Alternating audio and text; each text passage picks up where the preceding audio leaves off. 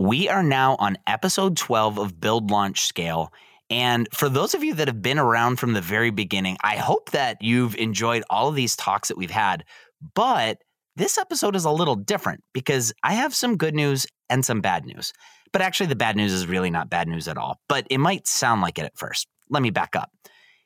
Build, Launch, Scale is something that Product Collective launched to showcase interviews that we have with product people and really hone in on topics that are relevant to product people. And we've had some awesome product people with us, from Jason Fried of Basecamp to Matt Hodges of Intercom, Peldy of Balsamiq. But this is actually going to be the last Build, Launch, Scale episode. But if you're saddened by that, don't be, because there's actually something much more awesome in store for you. You see, Build, Launch, Scale has always been the official podcast of Product Collective. But now there's a new official podcast of Product Collective, and it's one that's existed for years. In fact, it's one that I've been a co-host of for the past year or so, and that's Rocket Ship. Rocketship.fm has been a podcast for entrepreneurs and folks in the startup world, but now we're focused on product, and Rocket Ship is now for product people. And actually, I have my co-host of that podcast with me right now. Hey, Michael. Hello, hello. So I've had a ton of fun working on Rocket Ship with you for the last year, but for those of the listeners that have not had a chance to experience Rocket Ship, can you just give a little bit about what Rocket Ship was, why it got started in the first place, and what's in store for everybody now? Yeah, absolutely. So Matt and Joelle Goldman, we started it 3 years ago, and it was really to learn. It was for us to learn. We all had products and startups that we were building, and we didn't have a clue about what to do. And so we started Rocket Ship FM so we could talk to people that were influential in the space that we felt we could learn from, and then we could share that with the world. And that was about 3 years ago. And the podcast has evolved as our interests have evolved. Now I'm working directly with product. Mike Balsito's the co-host. And so the show, what we want to do is bring you some of the best insights from people working today. And so when we talk about product, we're talking to the people who are building product every day at companies like Facebook, Sonos, and Box. And so we're taking this whole season to focus on product and growth. And we're going to pick a different aspect of product for each season moving forward, because product, it's such an important topic. It's such a big topic. And we want to be able to bring this audience even better content each week. Yeah. Well, Michael, I'm pumped to be doing this with you. And I think our listeners are really going to love this. I mean, for those that haven't listened to Rocket Ship, you could go back. There's literally hundreds of past episodes that are probably relevant for you. But moving forward, like Michael said, I mean, this season's all about product. In between seasons, you're still going to hear interviews from me like you've heard in the past with Build, Launch, Scale. So I'm excited about that. So I say it's bad news because Build, Launch, Scale as it was might be going away. But when it comes to awesome content for product people, about product people, that's not going away. It's just getting even better with Rocket Ship. And we really hope that you'll join us for Rocket Ship. But to give you a taste of what to expect, we're going to play episode 1 right here. So you could just keep listening. But for more awesome content, for more episodes for the season, you definitely want to go over to rocketship.fm and check it out. Yeah, just search it in iTunes or wherever you get your podcasts, and you can subscribe to the official Product Collective podcast.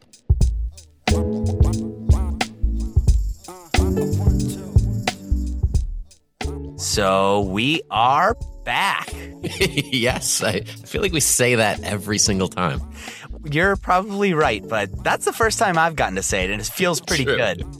So we have an exciting 3 months lined up where we're going to focus completely on product management, and product growth. And now we're speaking my language because I live in all things product every single day. And one of the things that helps me live in it every day is Industry, the product conference, which we put on every year. And I'm so pumped that you actually had a chance to come down and interview a bunch of our speakers this year at Industry. I know, that was amazing. And you put an incredible lineup together there. And I had a chance to kind of cherry pick from the best of the best that you brought in. And it made a huge impact on the direction of this season. So does this mean I'll be seeing you in Cleveland next October for Industry 2018? Let's just take it one season at a time. But yeah, I'll be back. So let me ask you, what was your first product management job? Okay. Well, so my first real product role was actually right after I had finished up a startup that I was working on at the time called Funeral. And I was recruited by this ticketing technology company to be the VP of, actually it wasn't VP, it was director of product strategy. And I remember very clearly having to Google, what does a director of product strategy do? But it ended up being my first product role was with that ticketing technology company. It was a company called Veritex. In fact, that role, I remember almost trying to convince them that I wasn't right for it. I remember saying, well, I never really went to school for product management. And they said, oh, Mike, nobody went to school for product management. So it's just it's crazy though. Yeah, it hasn't really been something that's been taught. Yeah, right. And it sits in the middle of engineering, design, marketing, business development, and even the CEO. It's an incredibly important position. But yeah, there up until recently, there hasn't been a lot of formal training around it. So, Michael, I know that you were digging into this for this episode. How did this role actually come to be? Yeah, that's what we are going to explore today. Welcome to Rocketship.fm. The podcast where we explore business from culture to sales, from product to growth, and everything in between. Rocketship FM is produced in partnership with Product Collective. We're your hosts, Michael Sacca and Mike Belcito. So where did it all begin? So to trace the origins of this role of product management, we have to go all the way back to the 1930s at P&G. Neil McElroy was responsible for the Camay soap and had to compete against the dominant Ivory soap brand. You've heard of Ivory soap. Of course. He wrote a memo to his manager, and it starts... Wait a minute. You actually have the memo? Yeah. Here, I'll send it over to you.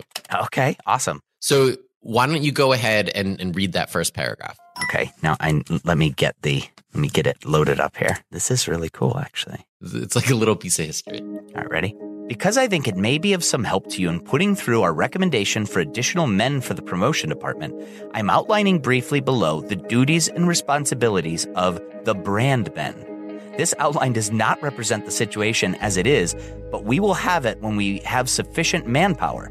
In past years, the brand men have been forced to do work that should have been passed on to assistant brand men if they had been available and equal to the job.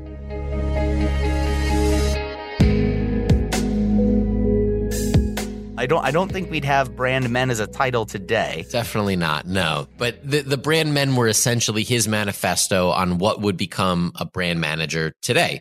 The responsibilities range from tracking sales to managing the product and advertising, even the promotion of the product that they were responsible for.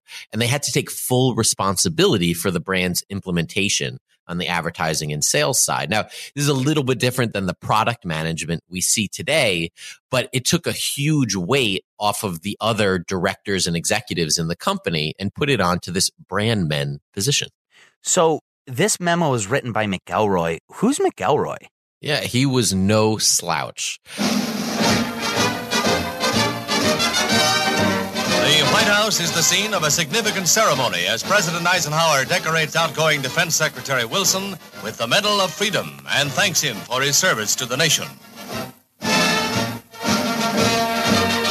His successor, Neil McElroy, is sworn in and congratulated by the chief executive, who laughingly comments, "Now you're a bureaucrat." The Defense Department, with its $39 billion appropriation, is a post demanding one of Washington's top administrators. He later became the Secretary of Defense and helped found NASA. He also advised at Stanford, where he influenced two young entrepreneurs, Bill Hewitt and David Packard. I think I've heard those names before. Yeah, I'm pretty sure you have. Okay, so did he end up getting his hires, his brand men? Yes, he got his two hires. It was a very convincing memo. I think you would agree. So this still feels like pretty loose connection to what we have today. Yes. No, it was. But remember those two Stanford students, Bill Hewitt and David Packard? Yes, I do. So they interpreted the brand men ethos as putting the decision-making as close as possible to the customer, making the product manager the voice of the customer internally. And in their book, The Hewlett-Packard Way, this was credited with over 50 years of unbroken 20% year-over-year growth from 1943 all the way to 1993. That's crazy. For all of those years, 20% year-on-year growth. That's powerful.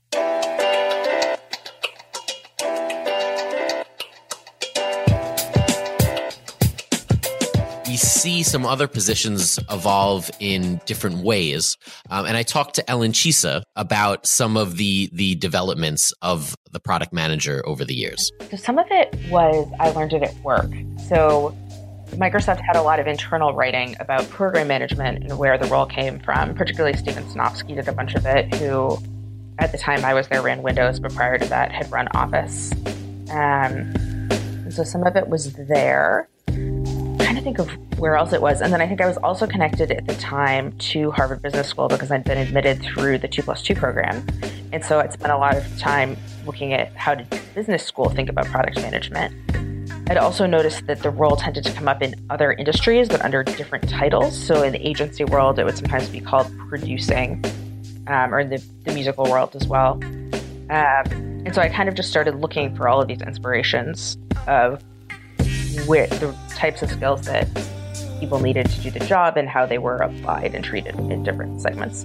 I would have never thought about a music producer being essentially a product role, but that makes a ton of sense. Yeah, me either until she brought it up. But yeah, it's essentially the same role with a lot more publicity. I mean, how many project managers do you know that get national press when a new feature is released? It's unfortunate that we don't have a Rick Rubin of product. I know. We need a Rick Rubin of product. Can you imagine?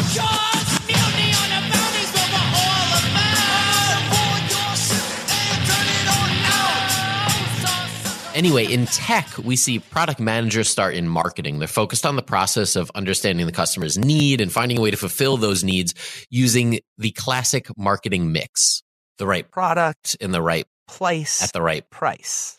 And don't forget, using the right promotion.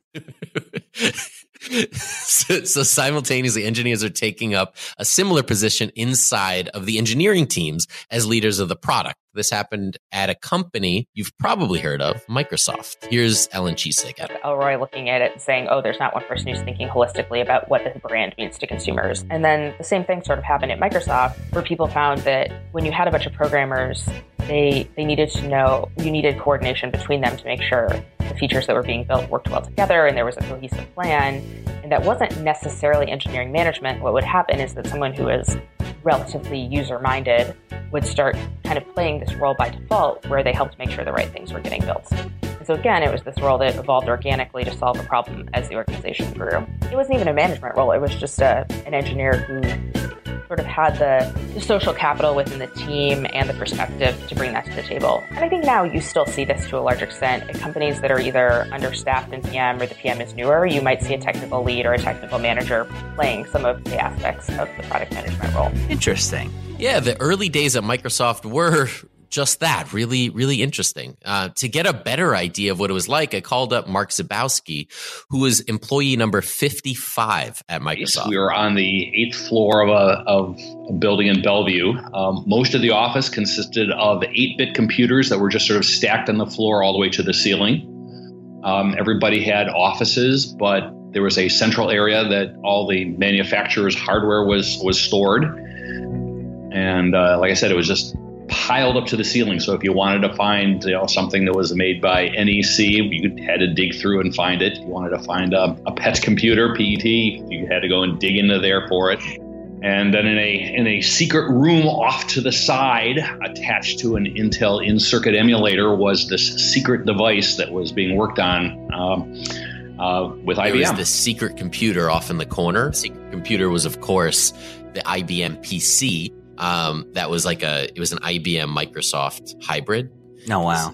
It basically catapulted Microsoft into hardware and software before they were only hardware. But they won this huge contract with IBM to write the software, which was MS-DOS, and eventually would set them on the path to develop Windows. So when was that? Like around that time? That was to be 1981, I think. Okay. Yeah. But Microsoft at the time functioned like we think of most startups functioning. Oh, it was a lot of fun. We would put in our 14-hour days, and wake up at whenever developers wake up, which I was always an early riser, but that meant that I would get in at work at 9, and I knew that I would have between 9 and noon that I'd be by myself. No one would come into the office. And then, we'd work until 7 or 8 at night. It was a great group of people.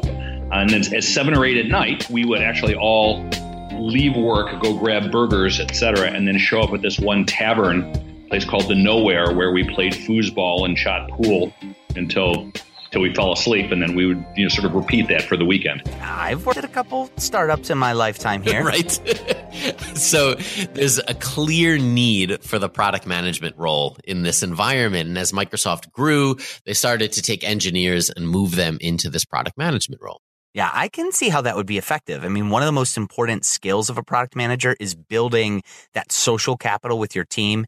And who better to do that than an engineering peer at a company like Microsoft? We'll be right back after a quick word from our sponsors. Rocketship.fm is brought to you today by Skillshare. Now, Skillshare is an incredible resource for continued learning. It's like the Netflix of online learning. And Mike, I know you've been interested in some SEO lately.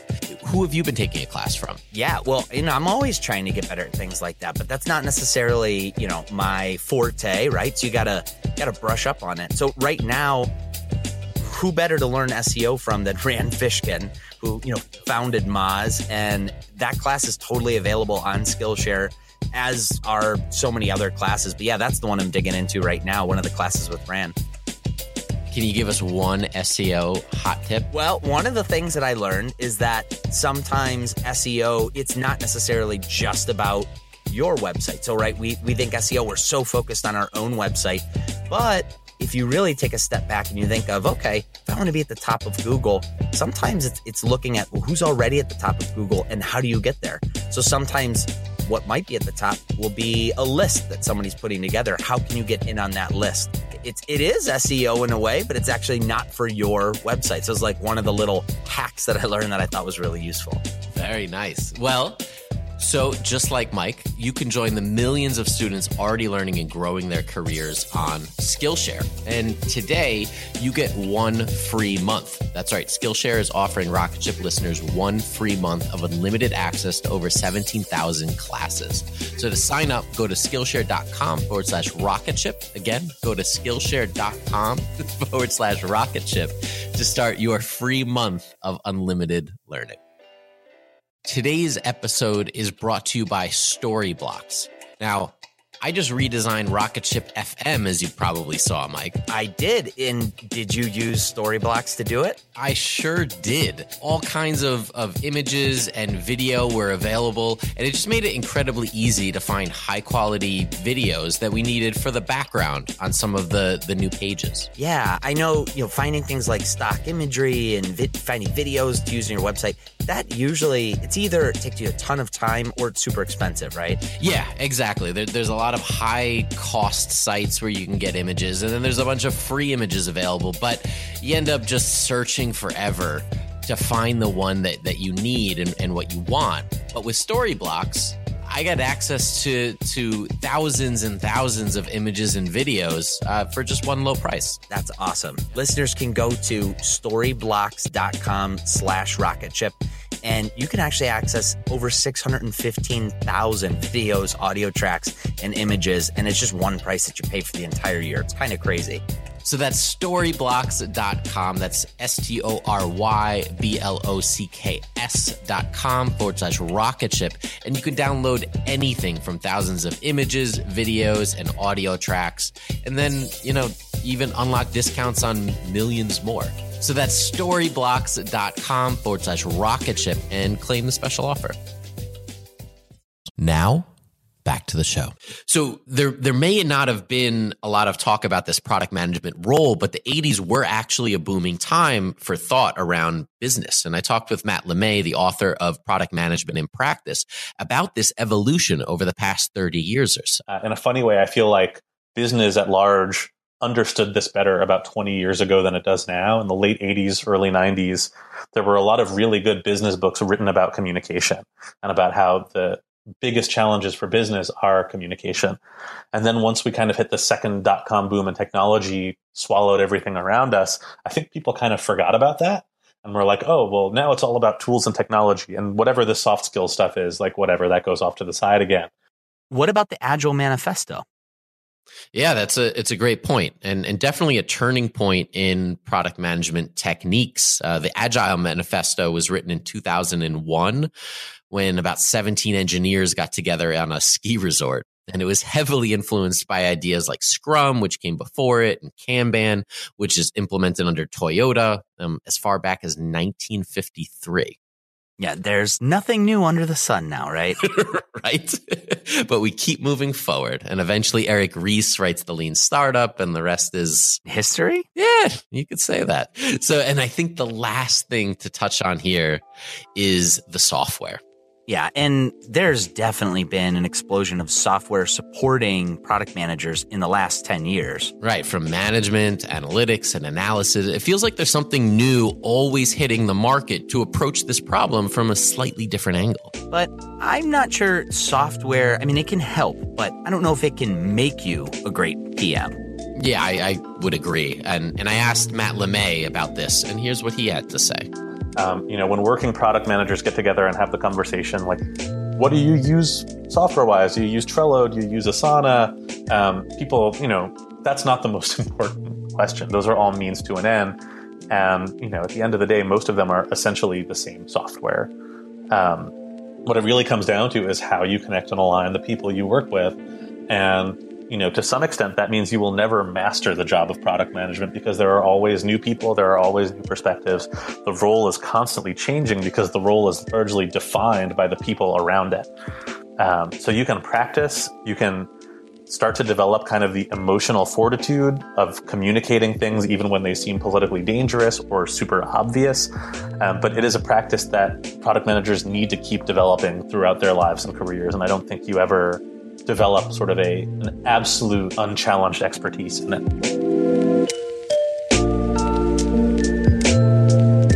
Now we have 3 months of amazing content, all focused around product and growth coming up. You're not going to want to miss. And before we go, I want to thank Arrow Wang, who's launching his product management summit coming up on December 22nd, where both Mike and I spoke. And he introduced us to Ellen Chisa and Matt LeMay for this episode. So a special shout out to Arrow. And Mike, you have an exciting announcement to make about this year's industry. Yeah, I do. Well, 2017 was awesome time for us at Industry. We launched our 3rd annual conference. It happened in Cleveland this past September. We had over 700 product people from 37 U.S. states and 13 countries come to Cleveland for it. But we're already planning for 2018. And in fact, we're actually going to have 2 conferences. So the first European conference for us ever is going to take place in the spring in Dublin, Ireland. And I'm pumped for that. That's my partner's homeland. So he's pretty pumped for that too. But we're bringing Bob Mesta with us to Dublin. He's the co-architect of the Jobs to Be Done framework. We have Des Traynor of Intercom joining us. Peldy, who's the founder and CEO of Balsamiq, he'll be joining us for that. And we're already planning for Industry 2018 in Cleveland too. We actually have our first speaker that we've announced, which is Ash Maurya, the author of Running Lean and so the creator of the whole Lean Canvas. Wow, it's amazing. It's a great time. Great time to be in product. Yeah, we are really, really pumped for that. So yeah, can't wait. And people can find out at industryconference.com, so you can check it out. Nice. Well, you'll keep us updated as you have more announcements, and make sure you subscribe to this podcast wherever you listen to podcasts so you don't miss future episodes in this series. And if you like today's episode, tell a friend. Or 2 friends, or a lot of friends. We would love it if you would spread the word. And for more episodes, you can go check us out at Rocketship FM. And you'll see us back here in just a couple days.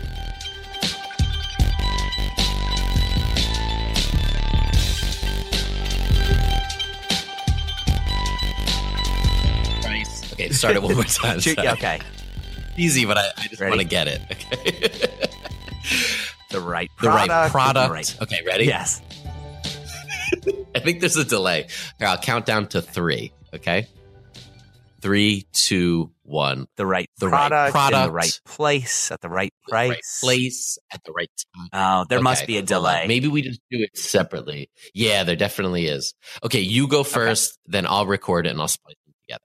So you've made it all the way to the end, so I bet you want some free Rocketship FM and This New Economy stickers.